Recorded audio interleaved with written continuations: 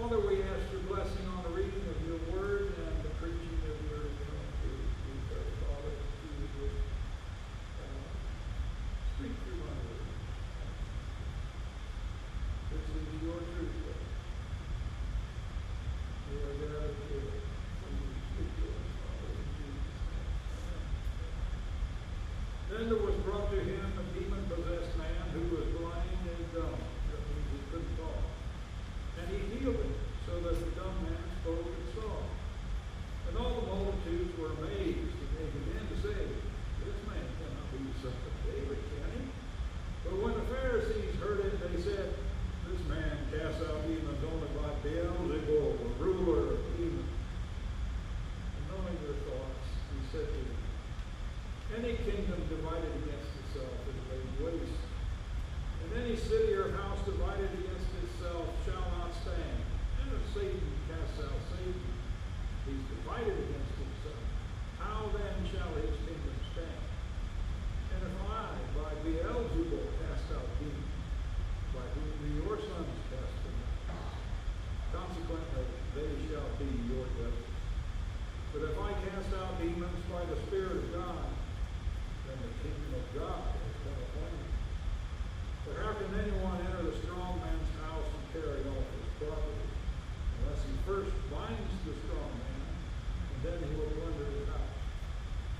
He who is not with me is against me, and he who does not gather with me scatters. Therefore I say to you, any sin and blasphemy shall be forgiven men, but blasphemy against the Spirit shall not be forgiven. And whoever shall speak a word against the Son of Man, it shall be forgiven him. But whoever shall speak against the Holy Spirit, it shall not be forgiven him, either in this age or in the age to come. Same basic thing is said in Mark 9:28-30, and in Luke 12:10. Whoever shall speak against the Holy Spirit will not be forgiven. When I was in seminary, our theology professor, Dr. Thorwald Bender, told a story about a man who was driving a team of horses in a wagon along country road. He picked up a man who was walking along the road. He gave him a ride. And the man happened to be a preacher. And during their conversation, the preacher began to talk about the Lord. After a while, he looked over at the wagon driver, and there were big tears streaming down his face. He asked, "Sir, what's the matter?" He said, "It's no use talking to me about the Lord. I've committed the unforgivable sin. For me, it's too late. Forever too late." What? Was it too late? We'll see in a few minutes. But what is this unforgivable sin, this unpardonable sin that Jesus talks about? The speaking against the Holy Spirit that Jesus says never has forgiven. That's what we're going to talk about this morning. Think of it as a callus on your soul. When you get a new pair of shoes, sometimes the leather is stiff and it pinches your foot. But if you keep on wearing the shoe and putting up with the pinch, over time your foot will grow a callus where it was being pinched. Your skin will grow thick and tough in that place, and you won't feel it anymore. Same thing happens to our conscience when we persistently, time after time after time and again, keep resisting the Holy Spirit's conviction. Keep ignoring Him. Keep saying no. Keep holding out against Him. Our conscience becomes tough and insensitive to the Holy Spirit's conviction until we reach the place where we can't feel His conviction anymore. Can't hear Him. Can't sense Him in any way. And then it becomes impossible for us to respond to Him in repentance and thus be forgiven.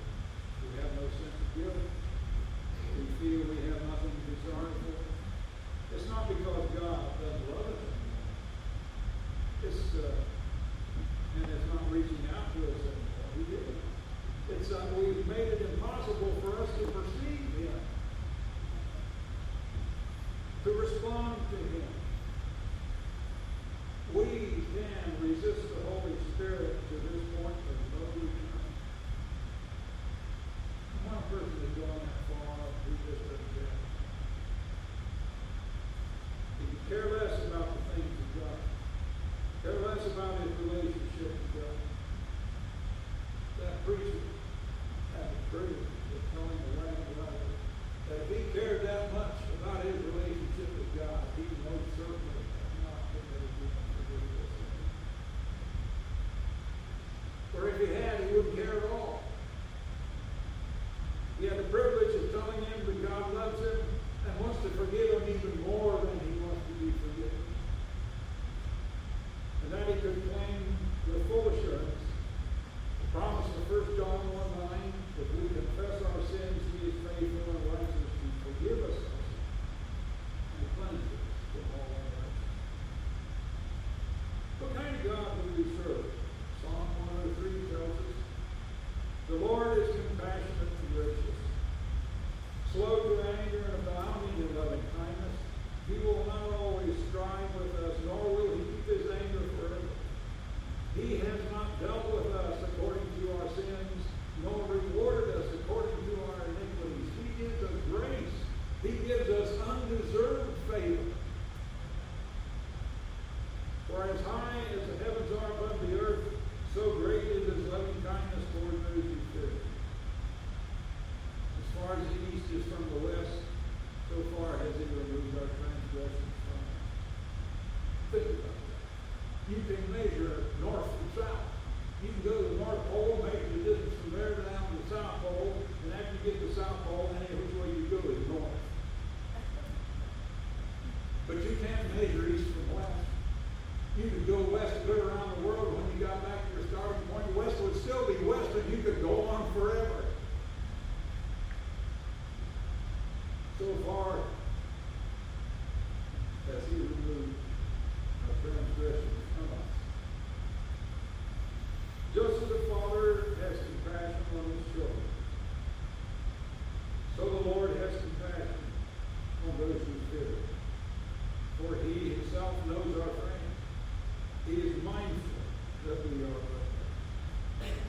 And He invites us, come to me, all who are weary and heavy laden, and I will give you rest after living that way. So what are the eternal results of this unforgiveness? If a person commits this sin without having accepted Christ, he or she will never accept Him.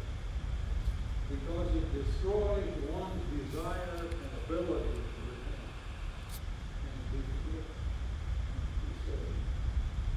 They condemn themselves to an eternity without God. The most severe, tragic fate of any people. Can this unforgivable sin be committed by one who is already a Christian?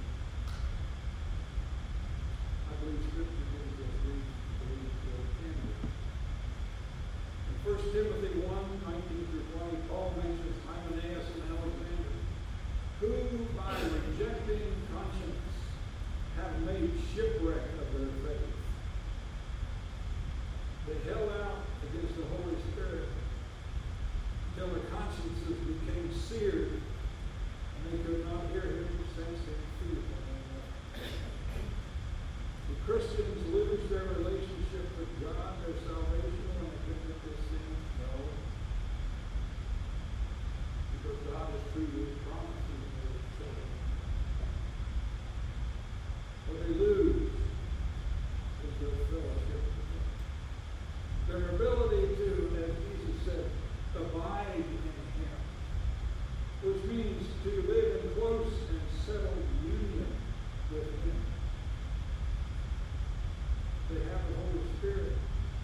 But God can't fill them with the Holy Spirit. He can't control them. He can't empower them by the Holy Spirit. It's like owning a brand new Cadillac, but always keeping it in the garage and never taking it out and driving. And they can't bear the fruits of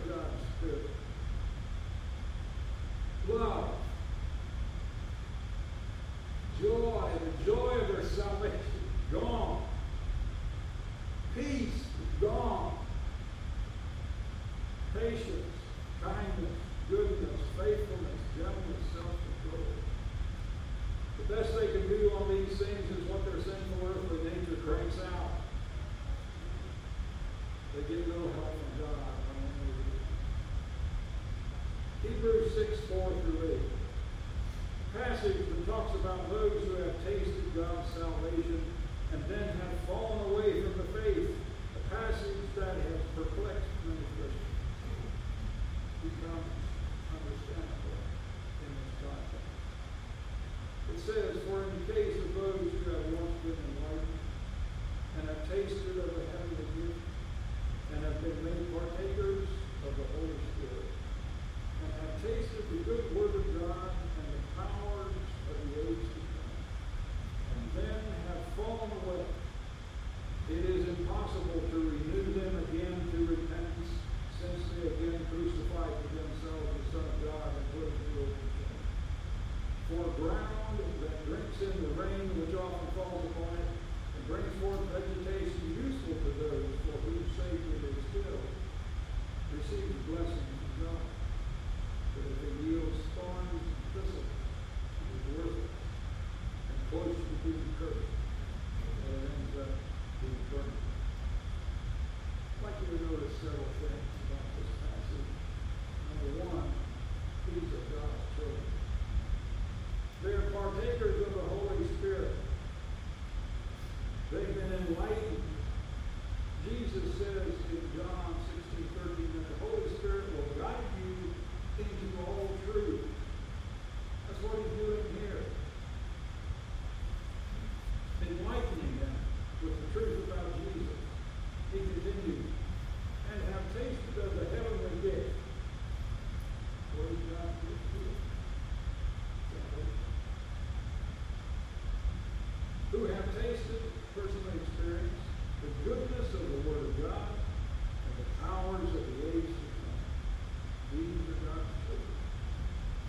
The second thing I'd like you to note is that after they have fallen away, it is impossible to renew them again to the faith.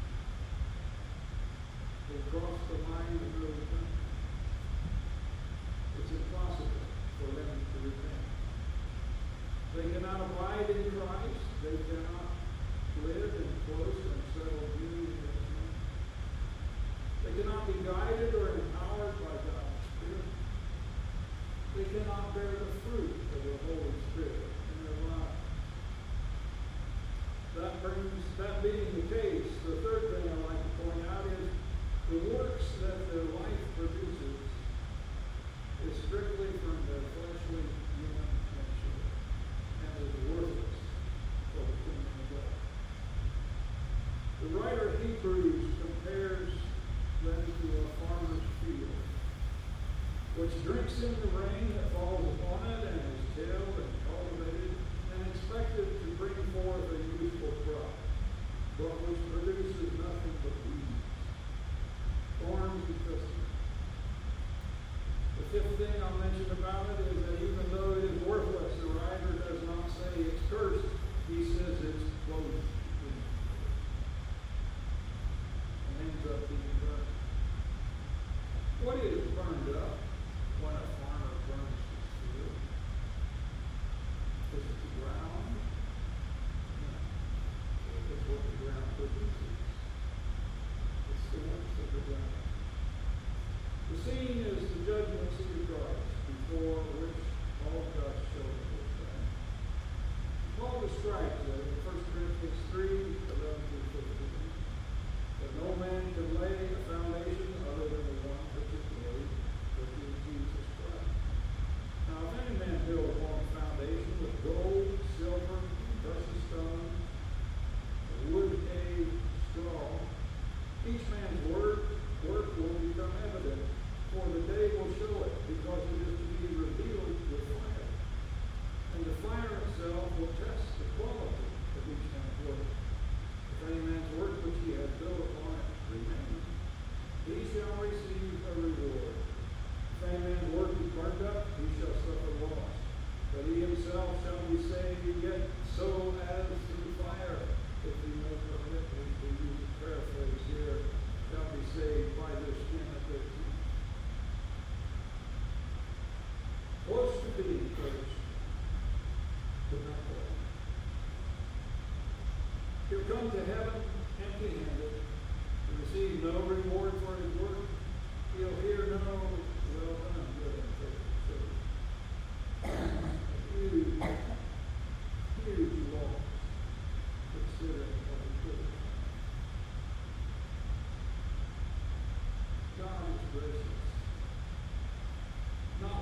for any to perish, but for all to come to repentance. 2 Peter 3:9.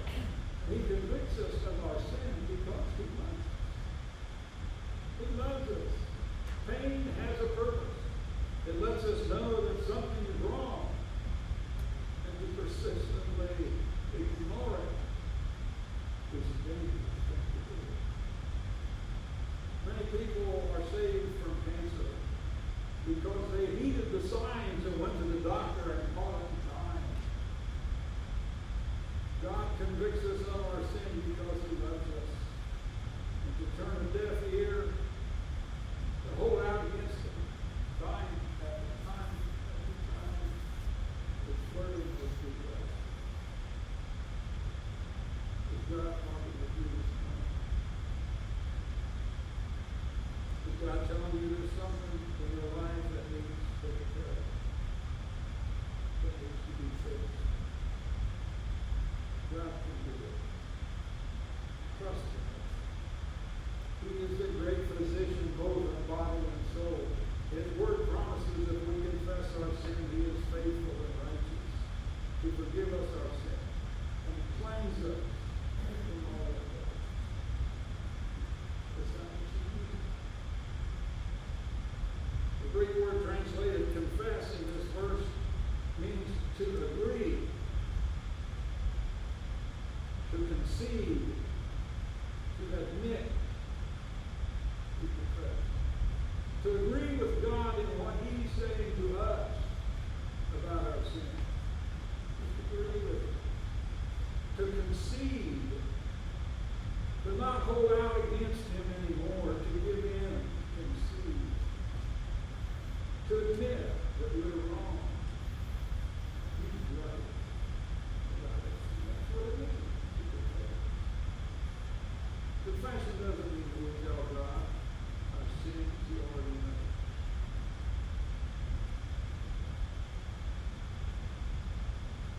It simply means to agree with what we've done. Yes, Father, that's wrong. I do. That's confession. That's confession. His word says that if we will do that, he'll forgive us. Forgive us of our guilt. Cleanse us from all unrighteousness. Isaiah says, though your sins are as scarlet, they will be white as snow. Iniquity is as snow.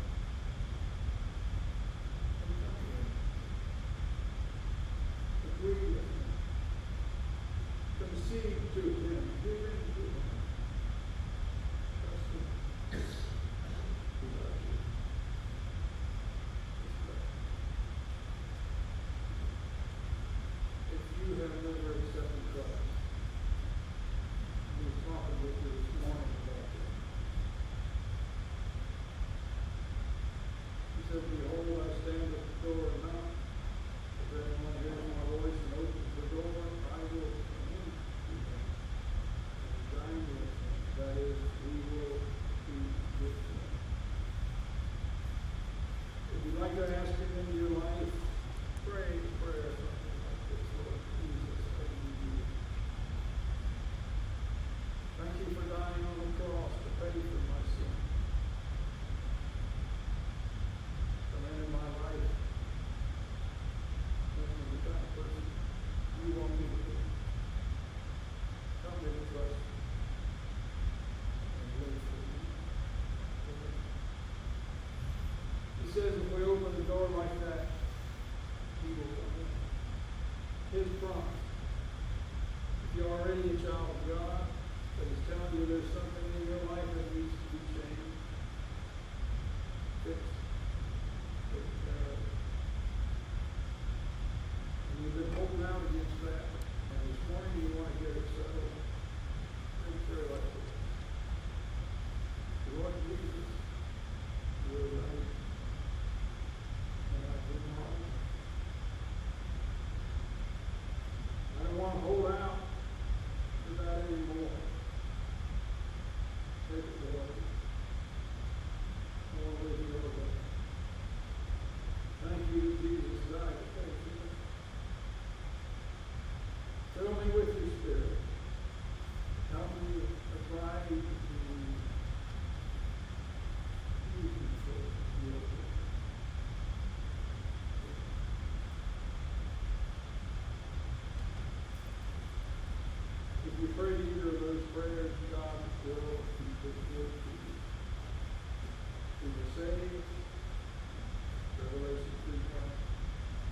people of